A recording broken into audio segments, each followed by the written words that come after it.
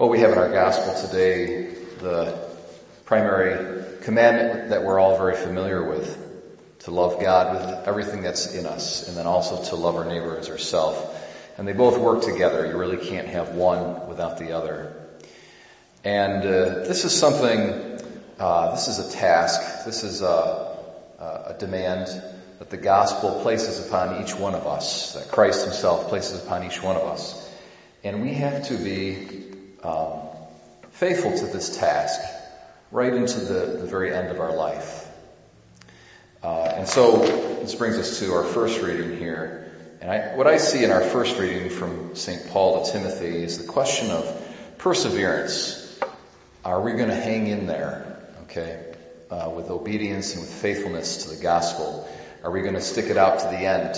Are we going to see it through right to the very end or not?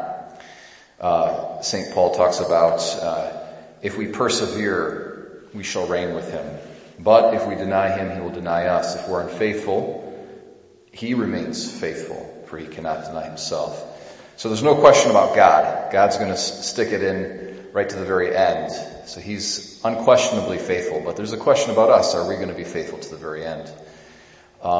So I think that consideration and the possibility of myself, of any one of us falling away from the love of God, it's an important and sobering thought that we have to hold close to us and to consider for sure.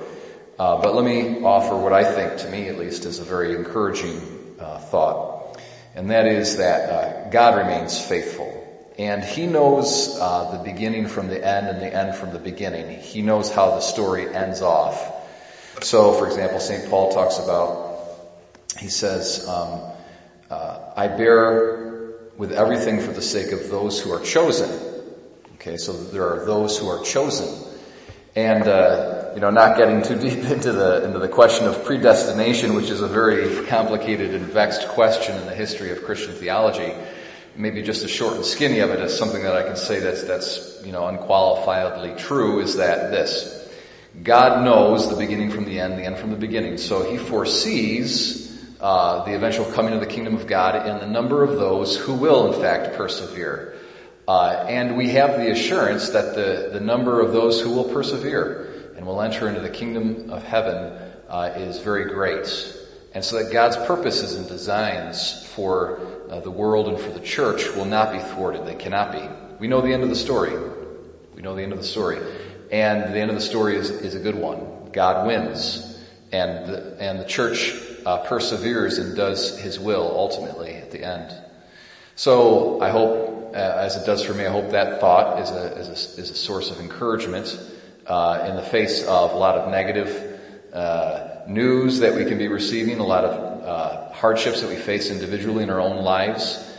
We know that God knows the end of the story, and we know who the winner is, and it's him, and it's those whom he has called, it's those whom he has chosen, it's those to whom he's given the grace to persevere in his love right into the very end.